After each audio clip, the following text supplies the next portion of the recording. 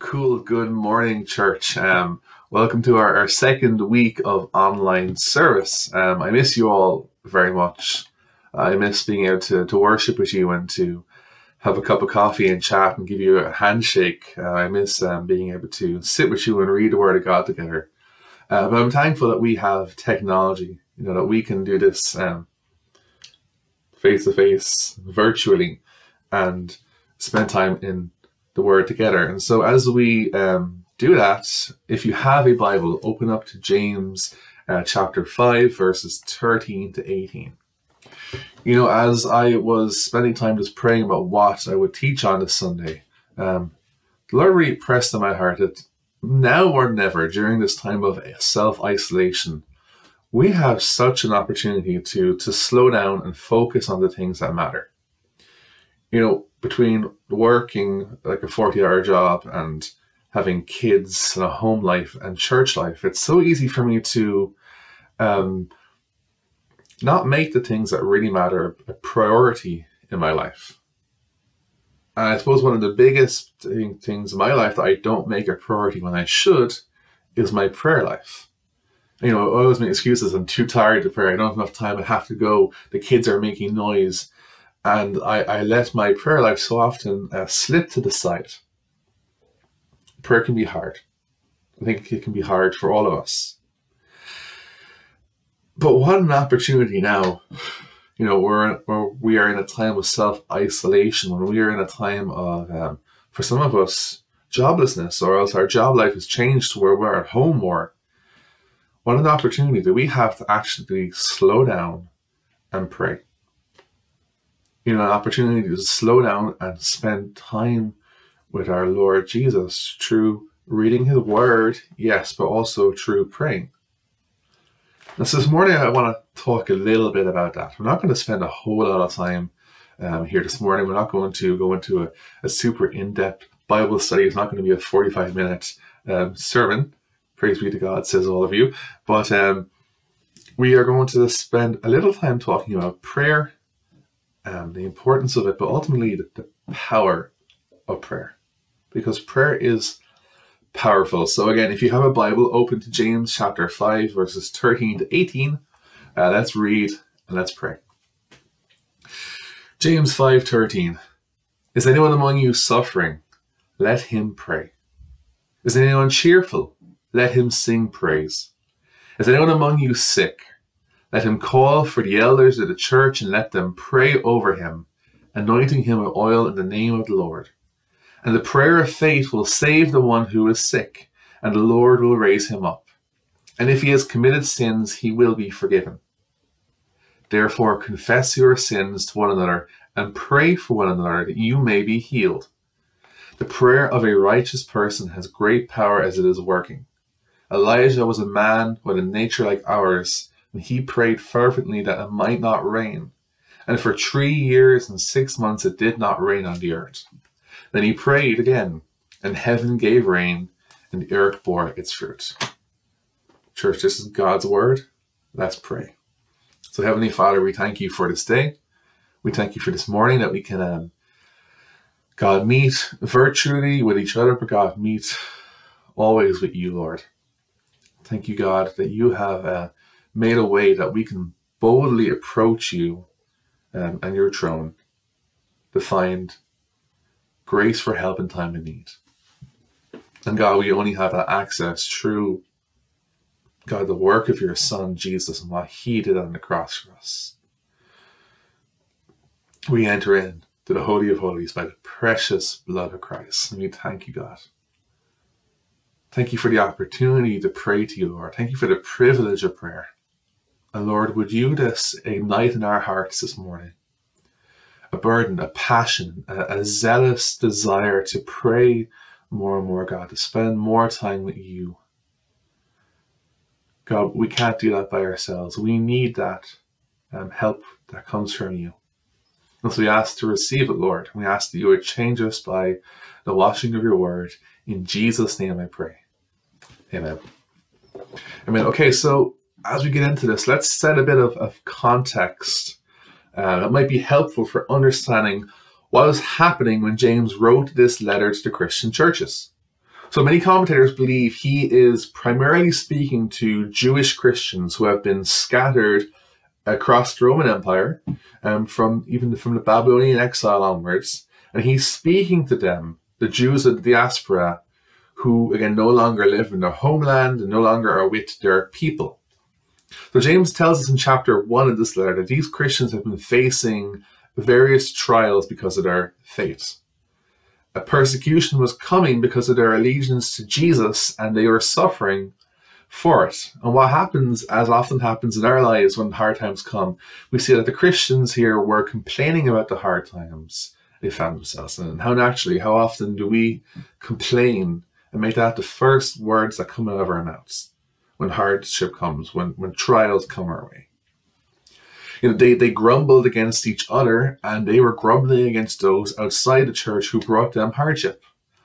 And so James, he writes this letter to encourage them, to exhort them to look at their situations, to review how they're acting, but ultimately to teach them how to be Christians when the rubber meets the road. And he speaks about various things in this book, from giving to the poor, giving to the widow, the orphan, to not discriminating against people based on their appearances.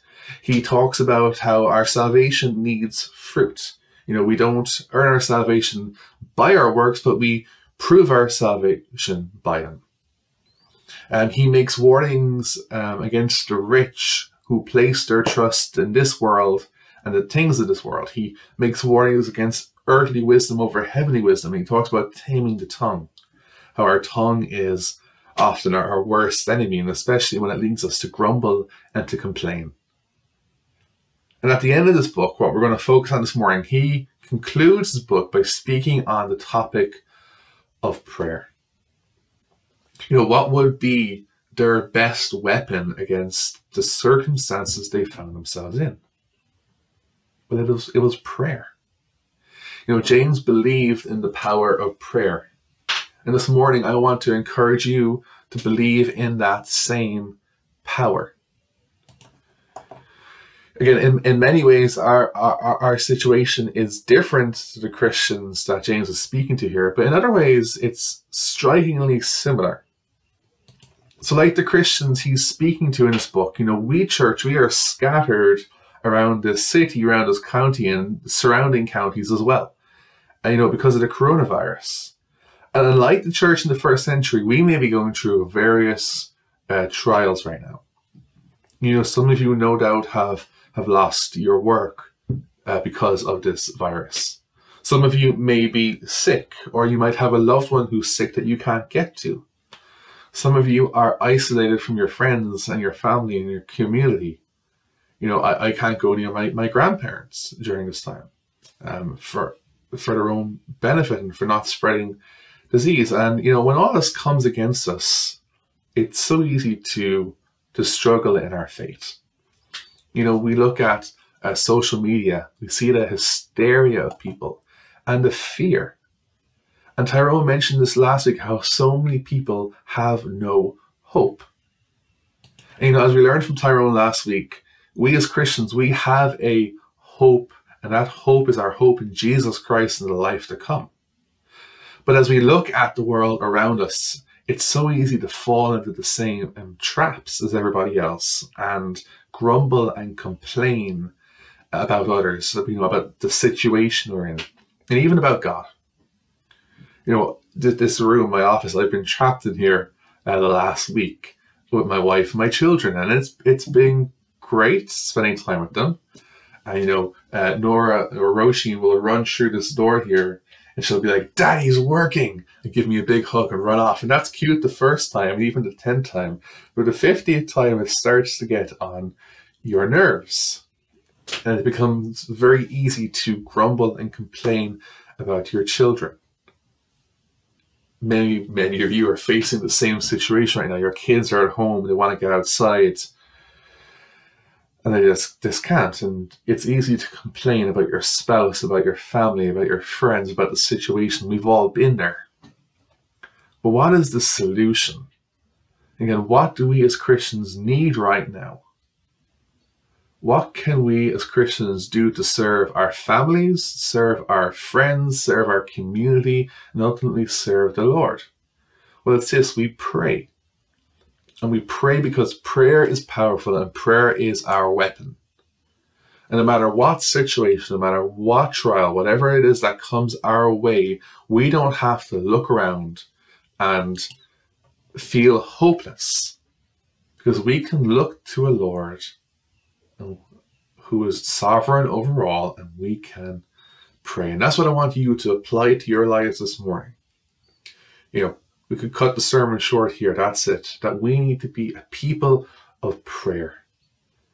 Again, we're self-isolating. We're stuck at home. We want life to slow down. So what an opportunity we have now to discipline ourselves in becoming people of prayer. But look, prayer can be hard. And I'm not afraid to admit that. Prayer can be hard. Sometimes we don't know how to pray in a situation or what to pray for.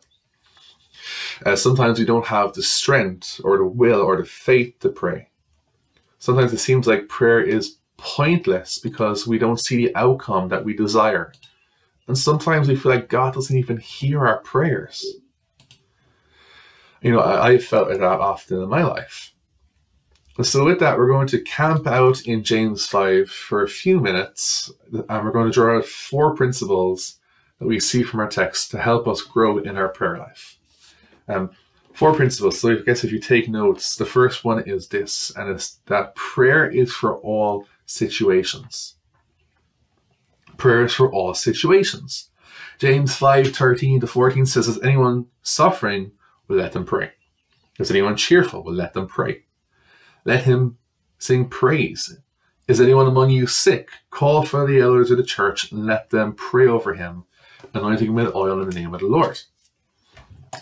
And so the first thing we see here is that when it comes to our prayer life, there is no thing that is too big or too small for the Lord. Look at the things he says here. Is anyone suffering? Is anyone in a joyful, good place? Is anyone sick? James's response to it all is to pray. Is to come before God, either in our suffering or our thanksgiving or our brokenheartedness, and pray to him. And we say, look, yeah, obviously, but sometimes we feel like we can't bring everything to God in prayer. And we would never say that out loud, but I think our actions prove this. And what a shame that is. Because how much, like the old hymn says, what pain we needlessly carry because we do not take our needs to the Lord in prayer. I think of it like being in school. You're sitting in a classroom and your teacher's talking and you want to put up your hand. You want to ask a question, but you're afraid. You're afraid of asking the stupid question, for fear of what they may think. I should know that by now. Why am I asking this question? Surely I should know what to do. And sometimes we do the same with God, where we don't bring needs to him because we feel like, we should have the answer and we should already know. Or think about it in work. I have a great boss in work. And I know I could approach him with any situation. But there is a pride inside of me that only wants to bring the important things to him because, I don't want it to look like that I can't handle things. And how often do we do that with God? Where we don't bring the little nitty-gritty details of life to him because we feel like we have to be able to handle it ourselves. God wants to hear all of your prayers, from A to Z. He wants to hear everything. And Scripture encourages us to bring all our prayers to God. Philippians 4:6 says, "Do not be anxious about anything, but in everything by prayer and petition, with thanksgiving present." Paul in 1 Thessalonians chapter 5 says, "Rejoice always, pray without ceasing, give thanks in all circumstances, for this is the will of God in Jesus Christ for you." So God's will is that you would give thanks to him, that you would pray without ceasing, that you would rejoice, that you would bring all things to him in prayer. In fact, God said to the prophet Jeremiah in Jeremiah 33 verse 3, "Call to me and I will answer you and tell you great and unsearchable things you do not know." God wants us to call to him. God wants us to pray to him. But again, sometimes it's like, well, what do we pray for? How do we pray? Where do we start? When I first became a Christian, I really didn't know how to pray. I went to a prayer meeting that our church was hosting on the Quay in Ian's house. Ian was the old worship leader in the church. And, I was afraid to pray because I didn't know what to say. And, I prayed a prayer. It was thanksgiving from the heart for the church I found and salvation I received. And at the end, I was like, did I pray that right? Because I didn't know. But I think the most basic place to start is the Lord's Prayer. In Luke chapter 1, verses 1 to 4, Luke 11 rather, verses 1 to 4, the disciples say to Jesus, Lord, teach us to pray as John taught his disciples. And Jesus, he says to them, when you pray, say, Father, hallowed be your name. Your kingdom come. Give us each day our daily bread and forgive us our sins. For we ourselves forgive everyone who is indebted to us, and lead us not into temptation. Now, I don't think Jesus meant for us to make this a carbon copy of this prayer every time, repeat this prayer. Now, many Christians do, and I think if it's from the heart, that's okay. But I found a really good article on the Gospel Coalition that really broke down what the areas of prayer and focus is here. So Jesus prays 5 different things in this prayer. He prays that God's name would be honored. His focus is on the everlasting glory. He says, Father, hallowed be your name.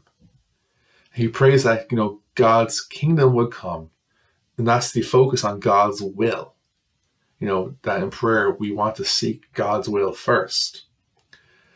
And there's a focus that God's provision is given. And that's the focus on our present. Give us each day our daily bread. God, meet my needs today. He prays that God's forgiveness is granted. And that's the focus on our past. That we look back and we say, Lord, forgive me for my failings and give me strength. Forgive us our sins. For we also forgive everyone who sins against us. And finally, the 5th focus of prayer here is that God's deliverance will be provided.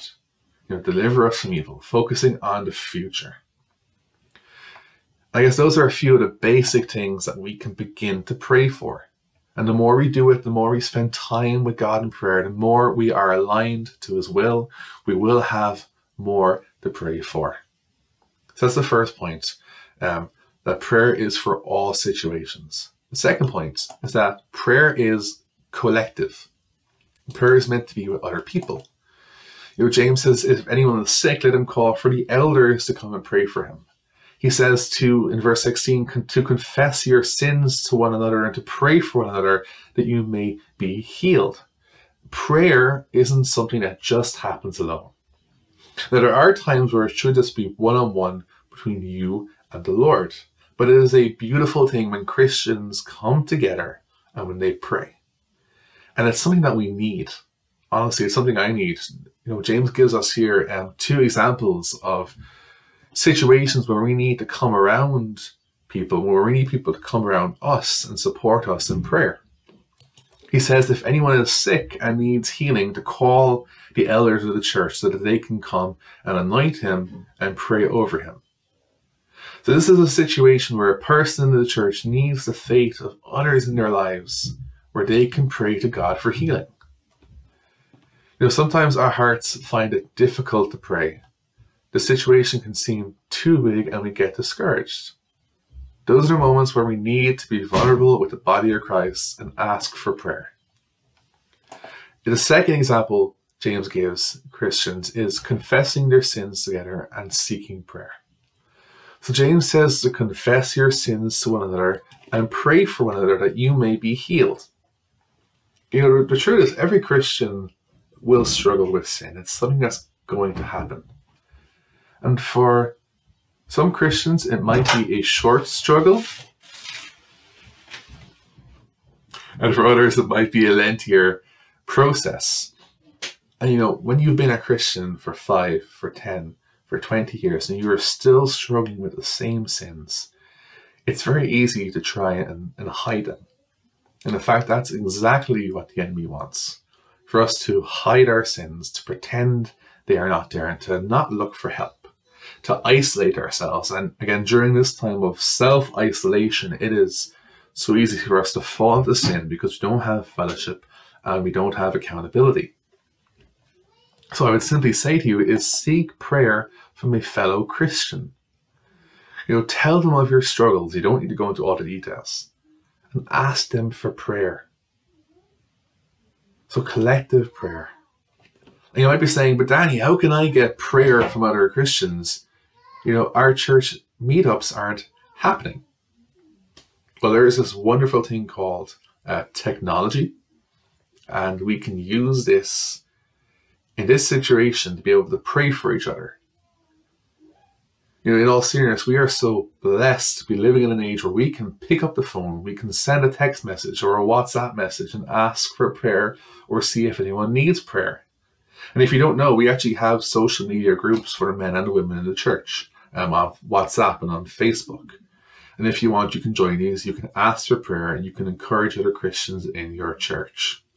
So that's point number 2. When it comes to prayer, prayer is collective. The third point is that prayer is effective. James says the prayer of a righteous person has great power as it is working. So Elijah was a man with a nature like ours, and he prayed fervently that it might not rain, and for 3 years and 6 months it didn't rain on the earth. Then he prayed again, and heaven gave rain, and the earth bore its fruits. Verses 16 to 18. So one of the most wonderful truths about prayer is that God hears prayer, and God answers prayer. Now, he might not always do it in the way that we expect or the way we want, but the reality is God moves on prayer. And James tells us that the prayer of a righteous man has great power as it is working. And he goes on to tell us that this prayer is a prayer from the prophet Elijah. So Elijah, he was a prophet to the northern kingdom of Israel during the time of King Ahab. And God used Elijah to bring a time of drought upon the land. And though we don't see it recorded in the First Kings, the first prayer, we see here that it's because of the prayer of Elijah that this drought started. And James tells us here that Elijah prayed to God that the rain would stop, and it did. Then Elijah prayed for it to rain again, and it did. Elijah was a righteous man, and God answered his prayers. And we may read this and think, yeah, but I'm not righteous. That's Elijah, and I'm me. But before we even get there, James says Elijah was a man with a nature like ours. Elijah was a messed up sinner like you and me. In fact, 1 Kings chapter 19 records that as Elijah is fleeing from Jezebel, it tells us that he wanted God to kill him. He just wanted to die. He had enough. He says, Lord, it is enough now. O Lord, take away my life, for I am no better than my fathers. The righteous prophet of God just wanted to give up. And so what happens? He takes a nap under a tree, and then God sends an angel to bring him some food. And he felt much better. And he goes off to Mount Horeb, the mountain of God. So there's a serious case of hunger going on here. But Elijah wasn't perfect. But he had a God who was. And this God answered prayer. Christian, when you pray, the same is true for you. You, as you know, are not perfect, but your heavenly Father is perfect. And so it doesn't matter if you don't think you're righteous or you don't feel righteous. If you are a Christian and in Christ, you are righteous. 2 Corinthians chapter 5, verse 21, for our sake, he made him to be sin who knew no sin, so that we might become the righteousness of God. In Christ you are righteous, and in Christ your prayers are powerful. Prayer is powerful. The Lord moves on prayer. Some of the greatest revivals that have happened in the centuries have been credited to Christians meeting in prayer and taking that seriously. There's a book called Fresh Wind, Fresh Fire by Jim Cymbala, the pastor of Brooklyn Tabernacle Church in New York. And in this book, he tells the powerful story of how the church he had taken over was on its last legs. The church wasn't being a church. It wasn't on mission. It was falling apart. And Jim felt this desperate need for the church to pray together. Their prayer service became the main thing. And what happened was God began to move. People became on fire for the Lord. Unbelievers were being saved. And the church today has impacted millions of people around the world with the gospel of Jesus Christ. And we ask, well, what changed? What changed was the church prayed. Charles Spurgeon, the famous 19th century Prince of Preachers, as he's called, from the Metropolitan Tabernacle in London, he had this amazing ministry. The impact of God's, work in this man's life is still being felt today. And Spurgeon was a man who believed in the power of prayer.